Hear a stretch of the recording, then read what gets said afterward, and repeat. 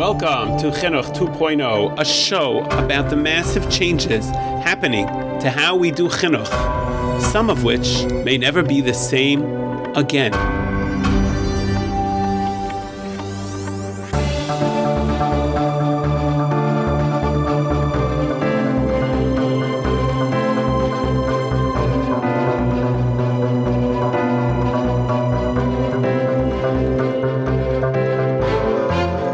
One of the biggest crises that our yeshivas and girls' schools are facing is the shortage of teachers, which every year it gets worse and worse. There simply aren't enough people who are willing to dedicate themselves to teach in our schools, and it's having a very serious effect on the quality of our children's education.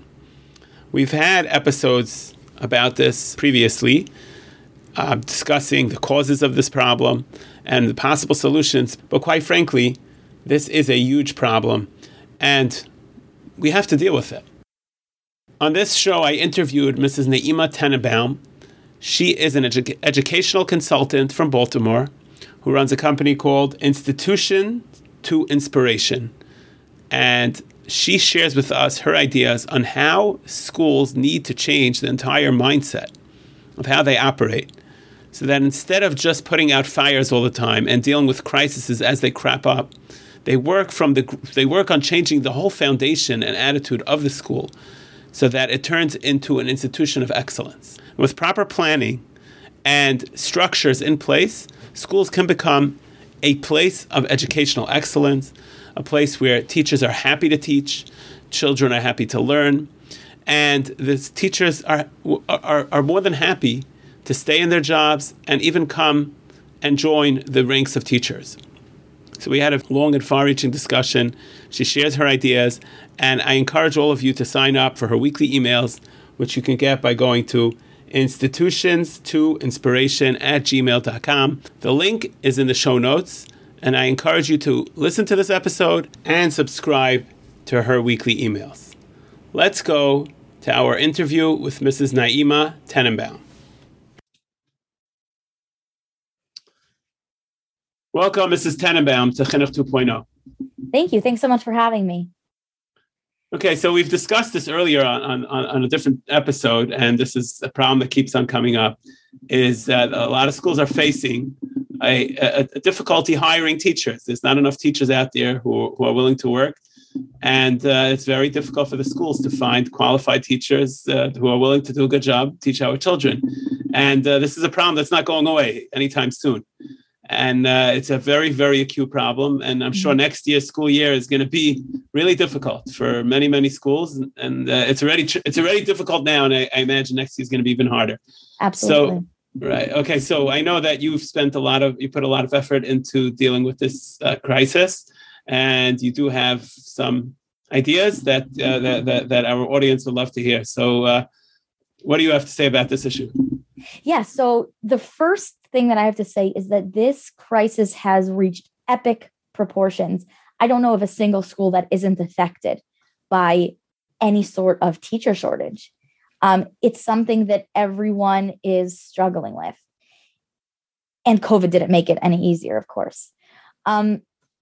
We have a lot of different solutions and ideas, and people have a lot of responses to the teacher shortage. And I just want to go through a few of them so you can understand where I'm coming from. Okay. So could you just give some examples of like schools that are actually struggling that you're aware of? Like, how acute is this problem? Okay. Yeah. And with the examples I'm going to give you, each of them is at least 5 schools. I can think of a couple of schools that don't have teachers for multiple classes. I have principals who are full-time teaching because they're forced to. There are schools that are offering their teachers money that they can't afford to pay because those are the only teachers they have. Oh, and these aren't really good teachers. It's just the schools are desperate. Mm-hmm. I know of schools that have hired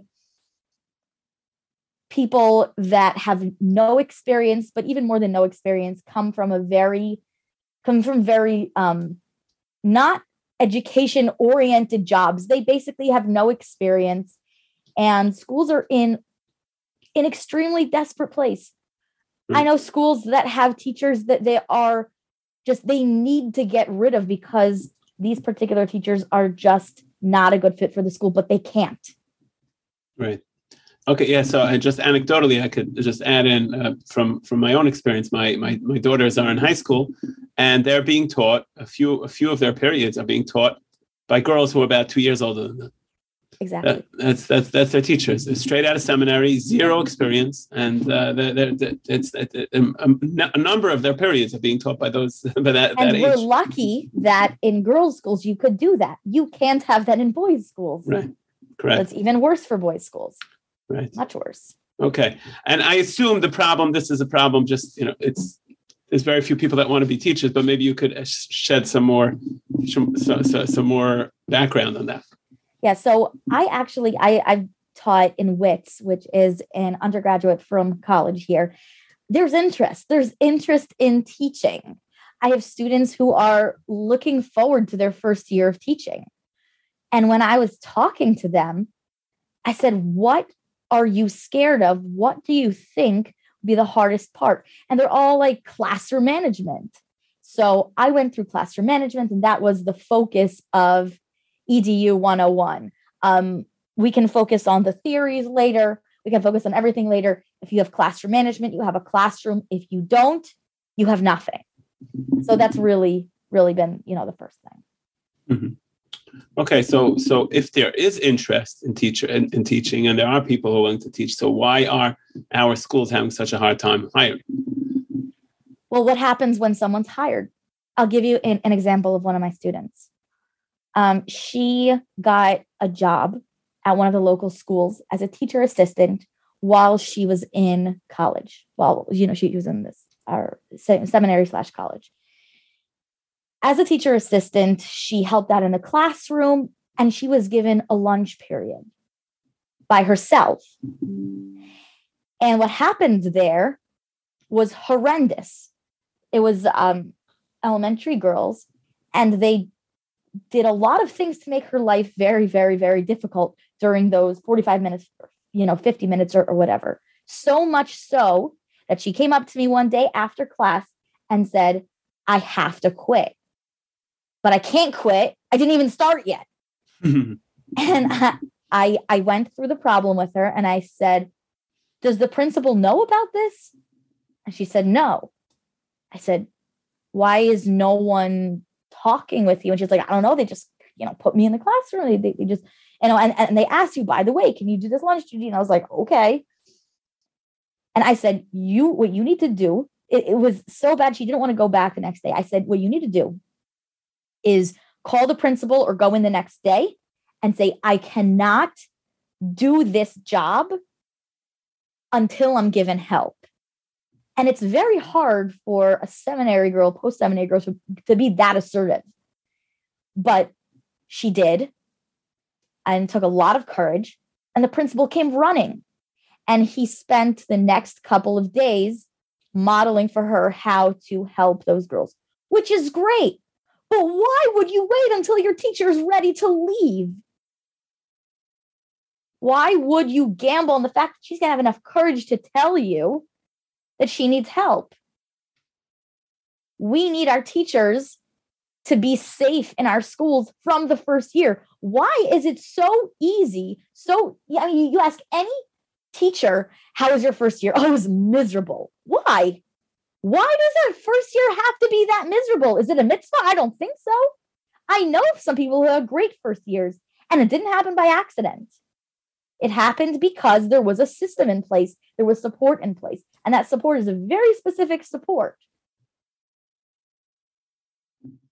So getting back to our question, why are teachers afraid to work in schools, in our schools? What is it? Are they afraid of that first year that's going to be very difficult? What exactly are they?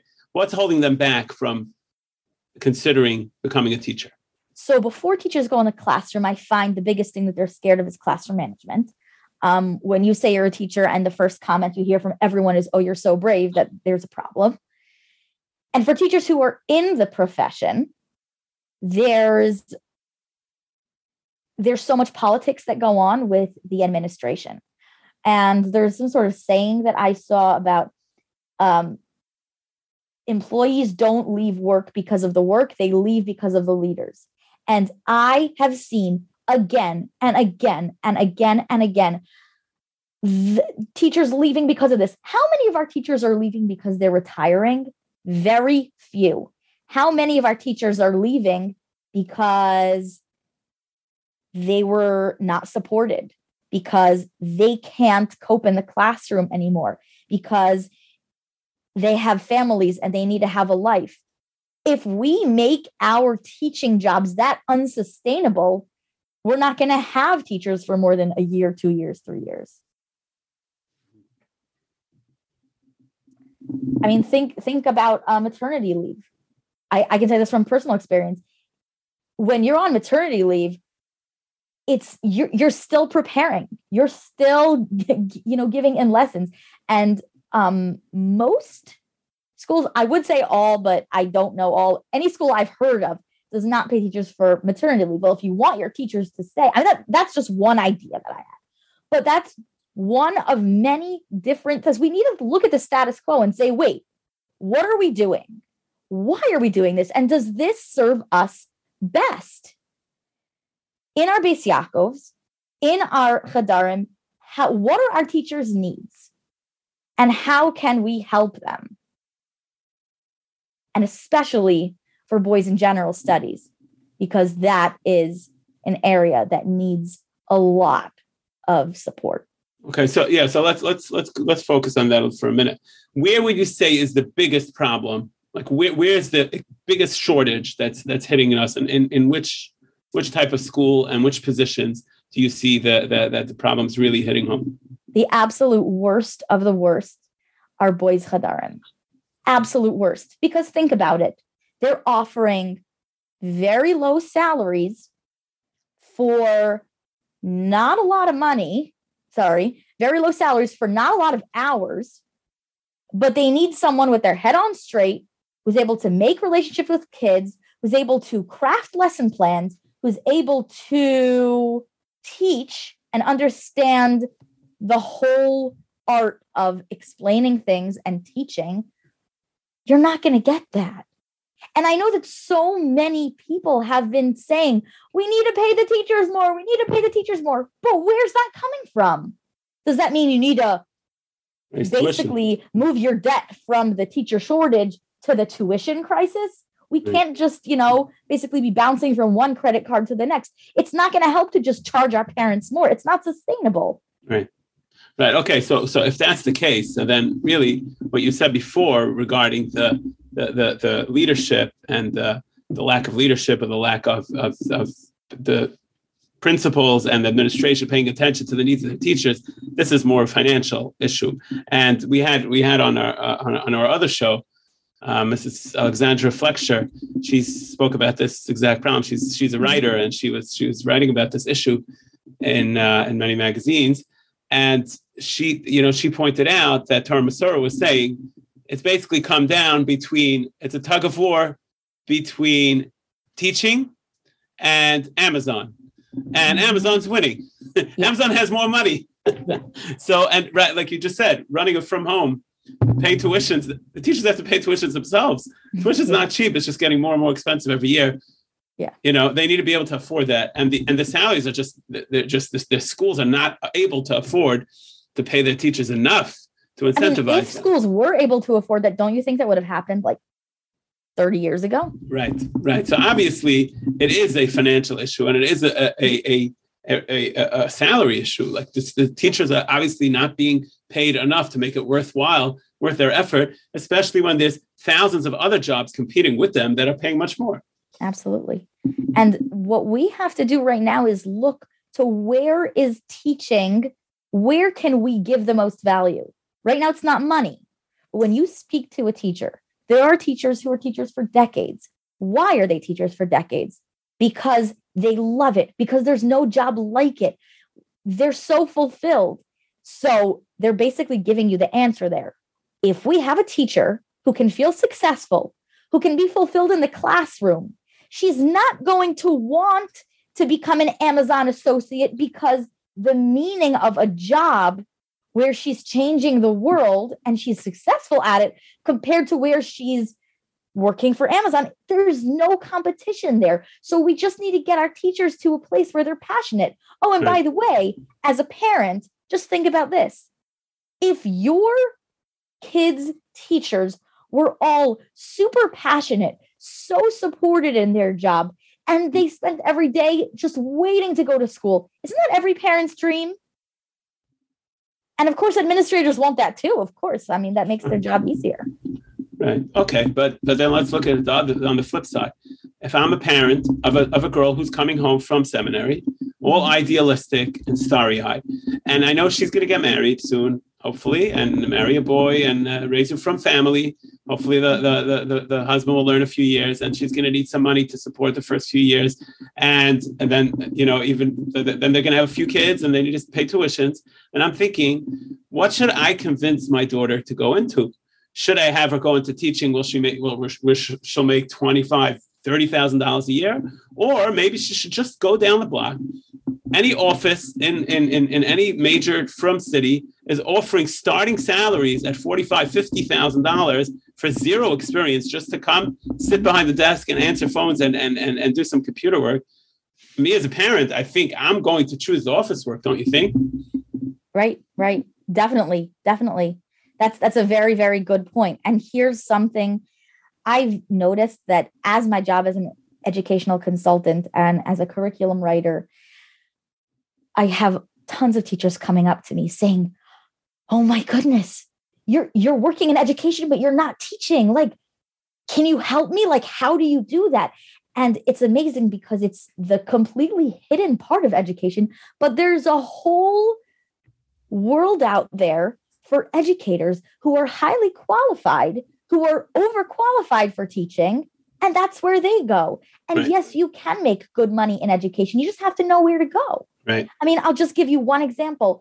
I know of an ed tech company that pays $10,000 for a curriculum to be written for one of their grades in one subject. Right. Think about that. It can be done. There are ways to do it. Sure. And that's just the lower end, 10,000. It right. can get much, much, much higher than that. Right. No, absolutely. Okay. So then you are in agreement that right now our biggest issue is basically it's very hard to win over people to the teaching profession when the salaries just won't match what's going on in other sectors. Right. Okay. It really is. And I was teaching for a number of years. And my husband always joked that he supports his wife in Clay Kodesh. Right. It's true. Yeah. But there is a trade-off. I would not say that our girls aren't idealistic. They're so idealistic. They're so idealistic that they want to get these high-paying professions so that they could support their husbands in kollel. Right. But there is also this downside of they're not going to be able to be teachers. Correct. If they can sustain. It's a very hard balance. Okay, so we definitely are aware of the problem. The problem is very obvious. It's very acute. It's happening all over, not just out of town. It's happening everywhere, in major metropolitan areas. So where do we go from here? Great question. So when we have a problem of this proportion, of this great, we need to take a step back at the foundation and look at the status quo and say, why do we do what we're doing? And is it working? And there are parts of what we're doing that are working. I would say the idea of a school system is an amazing invention. I think that if we still had the ladies all, the girls all working at home and the boys out in the fields, that wouldn't be a good alternative. I think that school is great, but there are parts of school that aren't so great. And that has to do more with the fact that we're reacting to things than proactively looking at how we can do things in the best possible way. Mm-hmm. Okay. And you mentioned to me earlier that this is something you're working on as a doctoral Yes. thesis. Okay, yeah. So go into this. Go into this a little more. So this is actually so my doctorate is going to be in educational leadership, and my doctoral thesis, what I've front and center is the teacher shortage. And here's the gist of it: you have to go to the foundation, and what do you go to first? You have to go to the crisis. What's the crisis? If I go into a school and I observe, I will find that either there are many classes that are struggling. And when there's a class that's struggling, that's a teacher who is in danger of leaving. So you have classes with behavior management. And like I said before, if you have classroom management, you have a classroom. If you have no classroom management, you don't have anything. So the very first thing that needs to be done before any other work is classroom management.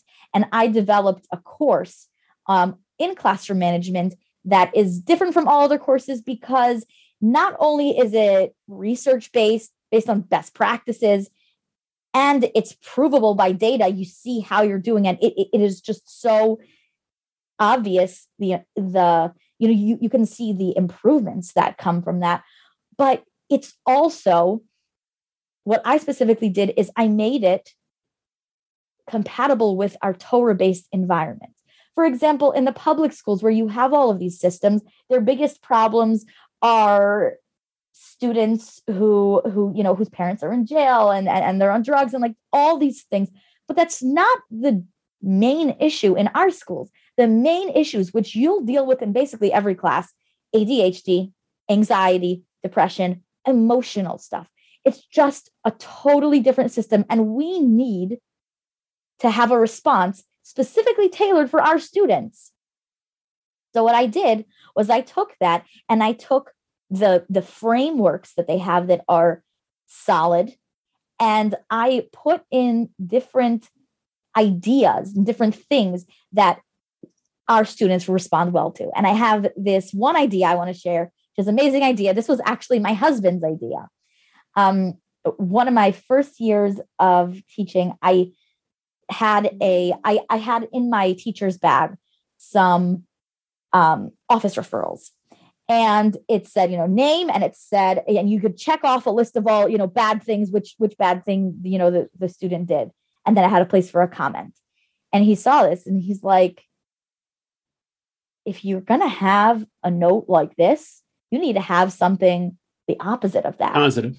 So, right. So I said, that's a great idea. He said, put it in the same font, the same everything, just it's positive. And I call it the positive behavior note. And it was so successful. What I did was I go into the classroom, and specifically aimed at, and I taught boys for the most part. I taught fourth grade.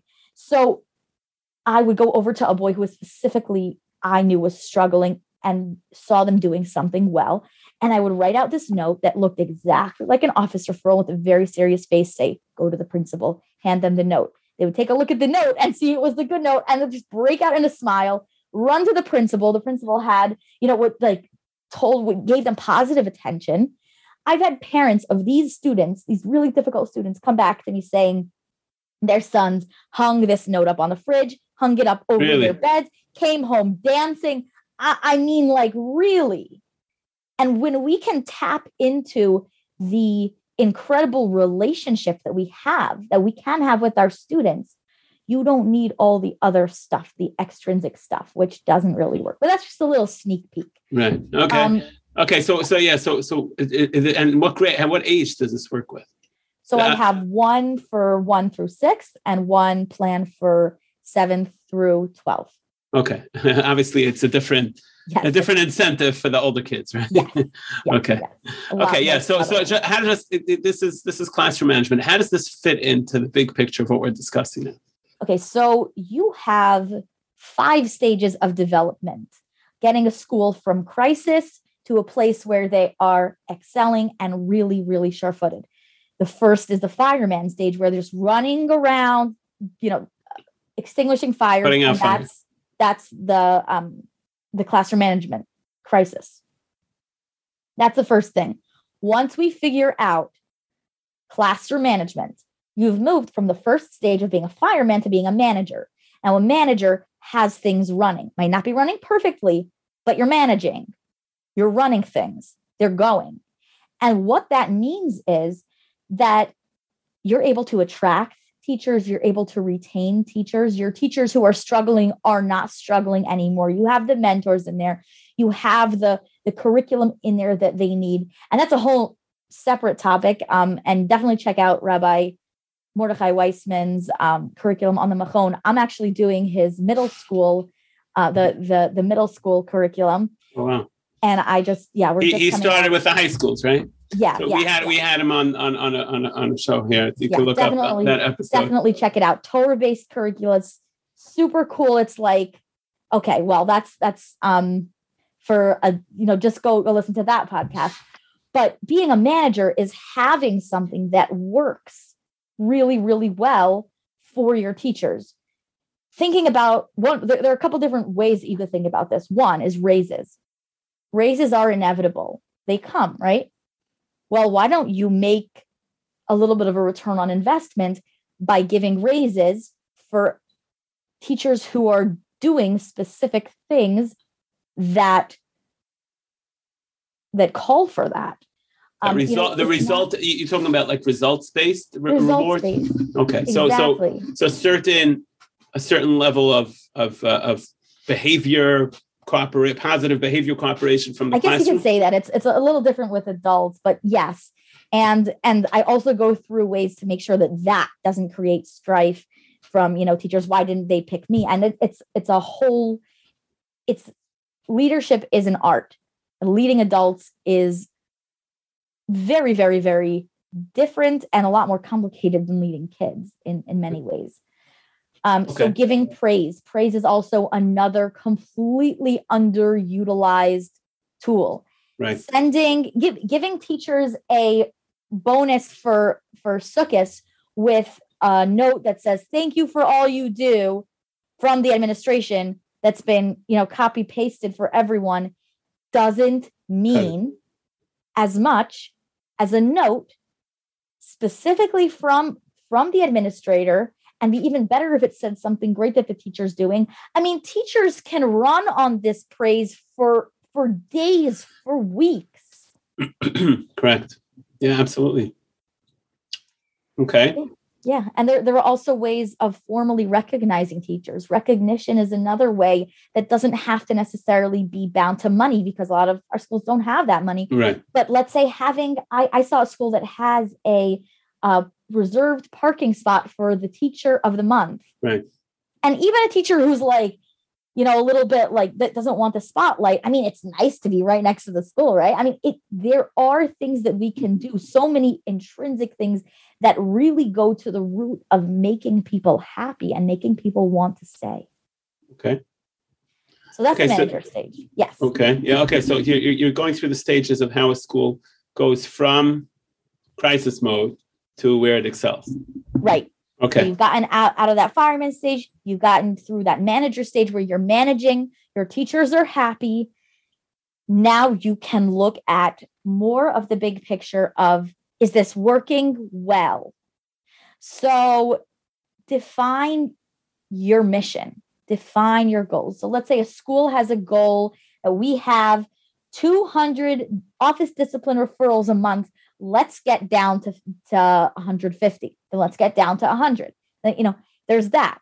There's innovating with having truly open communication with the leaders.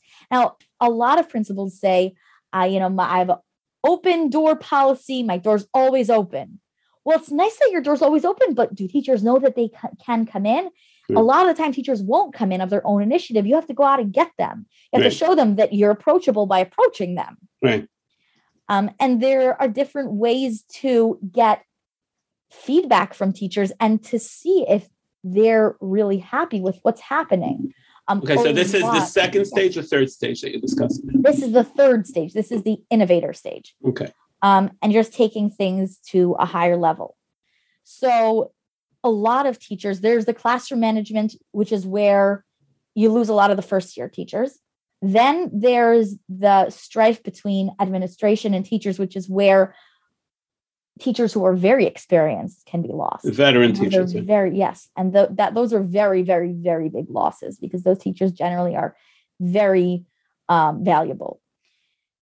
And it happens because there isn't enough open communication. So one example of something that I give over is something called 360-degree feedback. Now, it's called 360 degrees because it helps you see all the way around 360 degrees. And what it is a principal has anonymous feedback forms, and they're given to all the staff.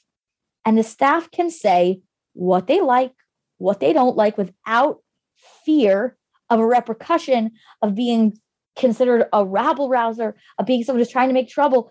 But really, I mean, nurses, think about it, in a hospital, nurses have some really, really great advice, and sometimes life-saving advice to tell doctors. It would be such a shame if there was no way for the nurses to tell the doctors. It's the same thing here. Okay.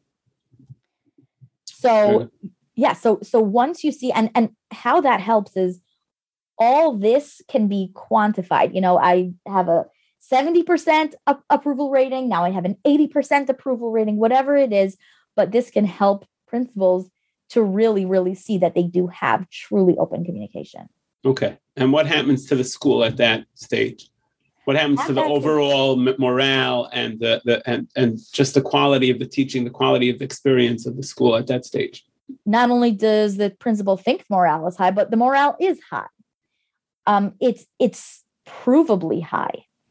And when you've innovated great ways to onboard teachers, when you've innovated great ways to give ongoing support, to provide input, to give teachers follow-up, to make sure systematically that teachers are getting that dose of passion that they so badly need, then you have something really strong going.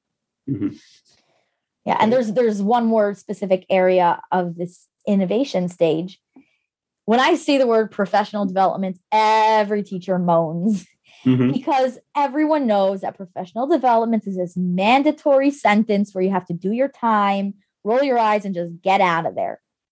But if the professional development is relevant, if it's personalized, if this is something that teachers want and we have their buy-in, then professional development is an extremely powerful tool. So innovating ways to give teachers professional development in that really powerful way.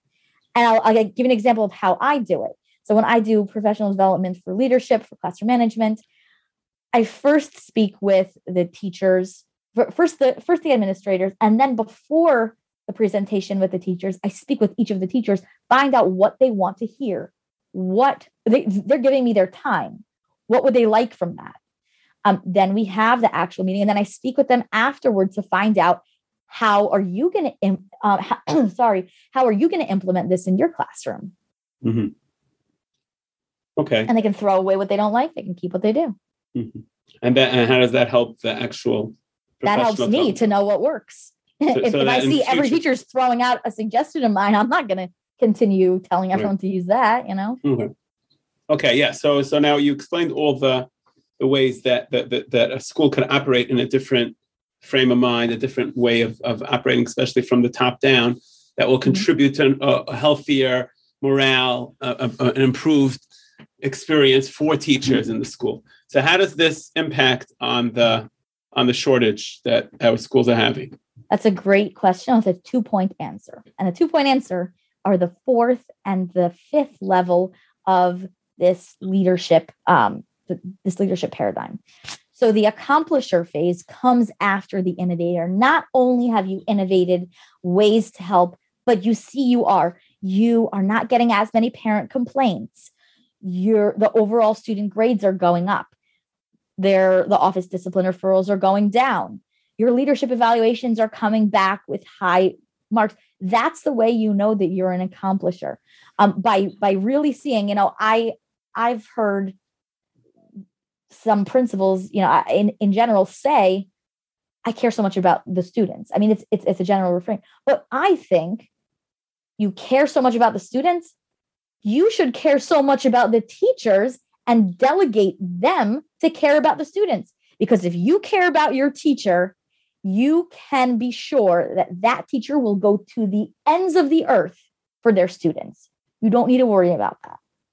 Okay. So that's a little bit of the accomplisher stage. Then how this really directly impacts us financially, especially, is the visionary stage, the top stage. There are 3 parts of this visionary stage. The first one is the culture of the school. Do people work well together? Really getting to the bottom and making sure that there aren't politics or dealing with any politics that there are. Culture can be eroded in schools in almost invisible ways, and it really needs to be monitored because it can be lethal if it's not something that is addressed. How do you monitor culture, especially when the person monitoring the culture may be the source of the problem in the first place? That's an awesome question. So besides for the anonymous, 360 evaluation, when you know as a leader, when you've gone out to show your teachers that you're open, that you're approachable, they will approach you with problems. I'm having a problem with this teacher. I'm having a problem with that teacher. They know they're not going to be judged. So that's something that will happen organically as a result of all these best practices that you've already put into place. The teachers know they're not going to be fired or not going to be judged for, coming to you with a problem. What makes a good boss different from a toxic one is, with the toxic one, you can't say what's on your mind. You need to watch what you say.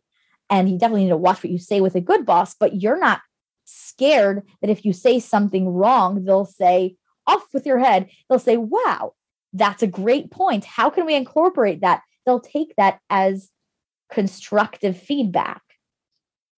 So if you get to a place where your teachers aren't scared of, aren't scared of the leader, then that's how you have the culture. Second part of this visionary step is the transition step. No one lives forever. School's going to transition. And we want our school to not just have one golden era. We want our school to be set up for success. And when I hear new principals say about the older principal that they took over for, I can never fill his or her shoes. I think, if you can't fill their shoes, what are you doing in the position? Right. So there have to be systems that help the next leader to come in. Things won't fall apart. They'll keep on going. And now the third part of that is where it really comes in financially. And this is, honestly, it's more my husband's expertise than mine because he's an accountant and he's the financial whiz. But endowments are investing in our future. And I know that you have some podcasts about it. I know of a CPA in Baltimore here who is actually spearheading an amazing endowment fund for the Baltimore schools.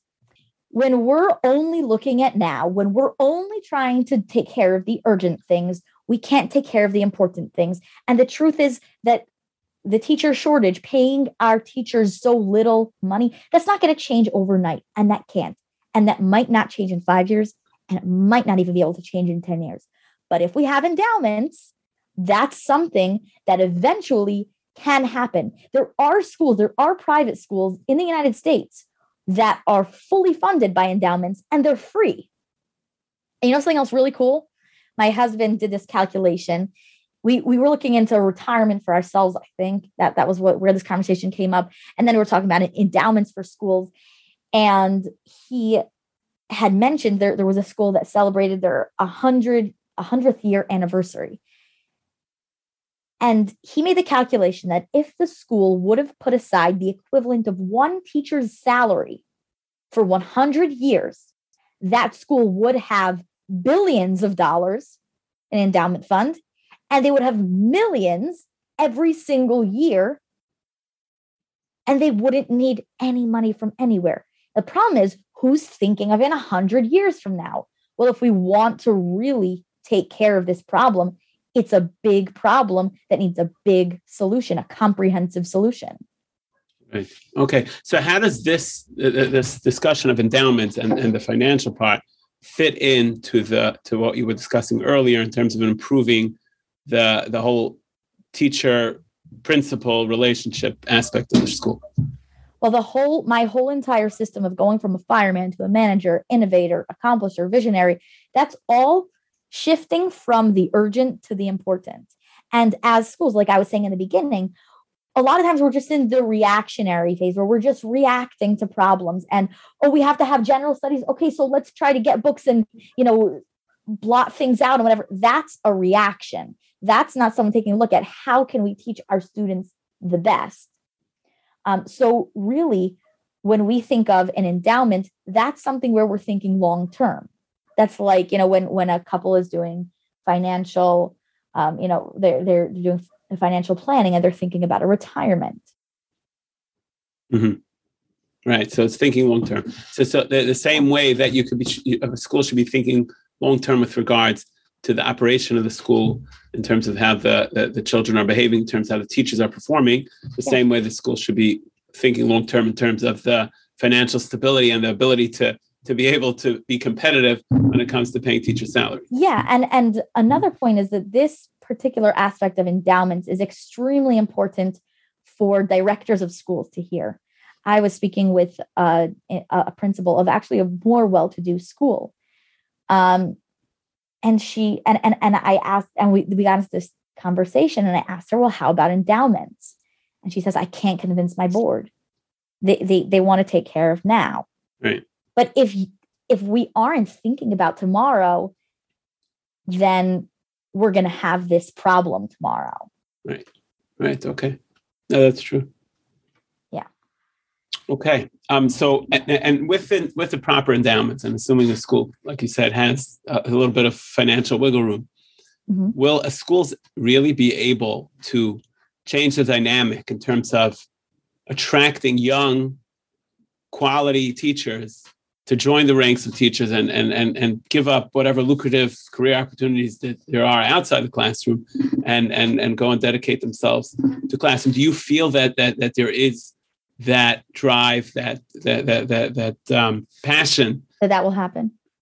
Yeah, I absolutely do. Because in the same way that if I present you with the financial ratio of the money that you put in a retirement and how much you get out of it in 50, 60 years, it seems too good to be true. But why is it not too good to be true? Because it's something over a long period of time and it's not easy. It's not get rich quick. It's get rich slow and hard. And when we're in the place in 50 years, 60 years, 70 years, where we have these endowments in place, we can turn around and say, let's pay our teachers $120K, $220K, whatever it is. But the good thing about all the rest of the stuff that I spoke about before, here's a clincher. If you have a great work environment, then the money really does become secondary, because you can say that the reason why teachers would want to come to your school is because of the environment. And at the end of the day, no one really goes to work and stays at work just for the money. It needs to be a good place to work. Right.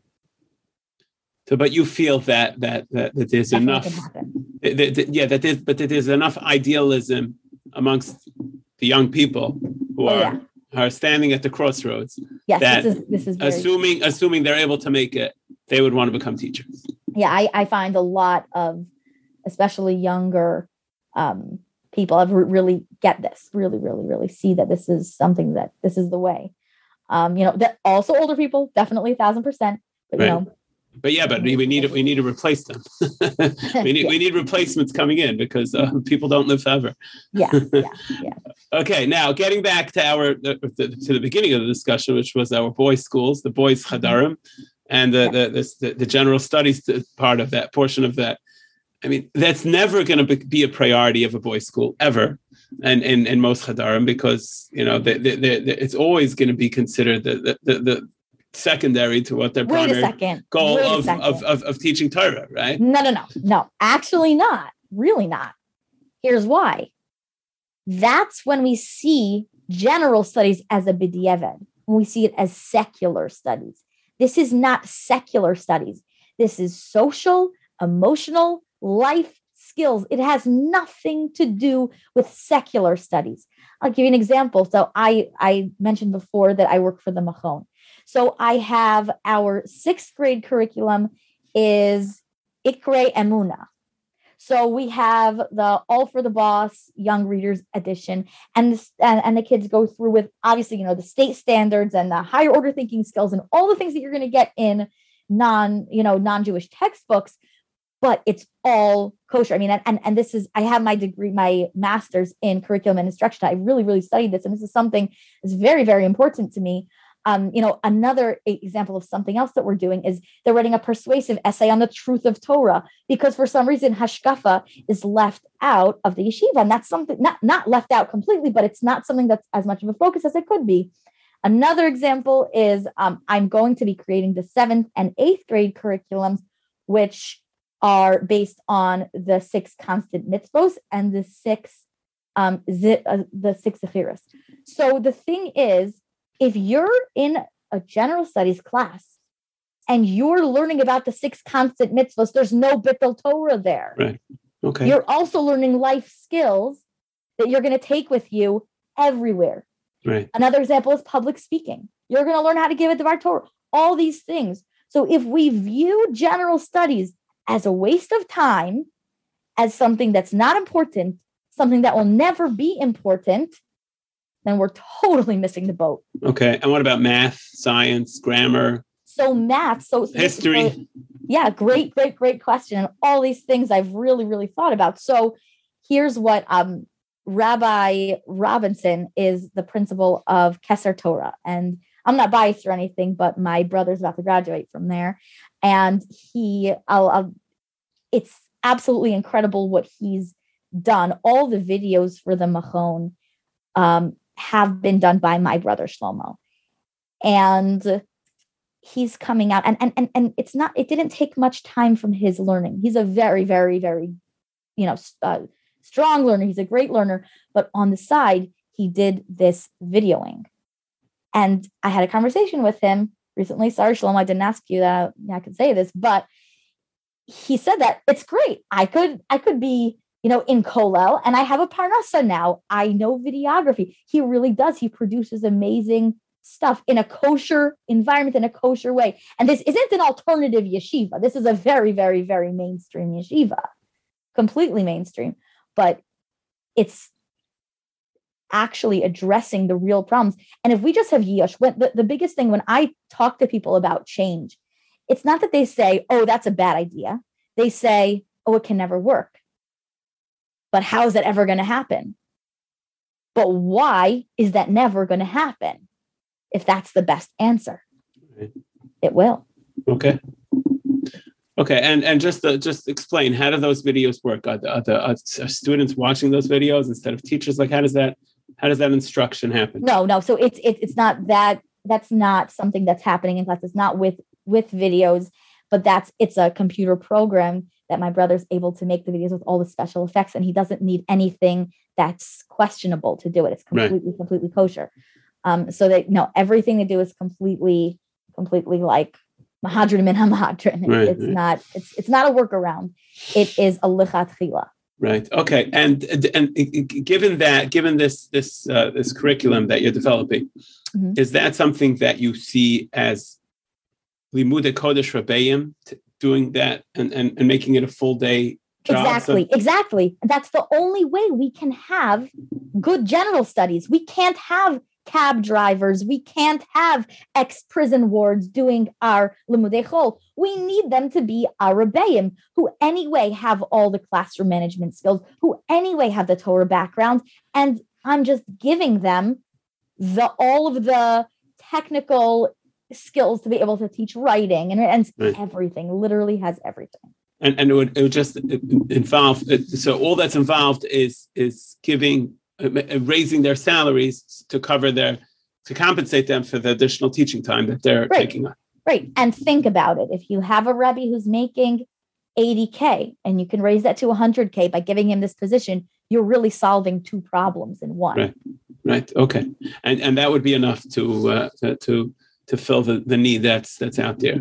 Yeah. And close the gap and also improve the results. We're having a shortage of moros. We're having a shortage of general studies teachers. We're not having a shortage of rebbeim. So this can help. Right. Okay.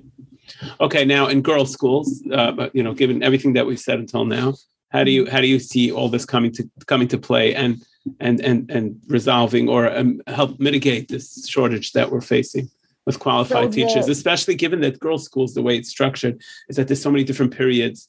Once they get to the older grades, it's 15 different periods over the week or 20 periods.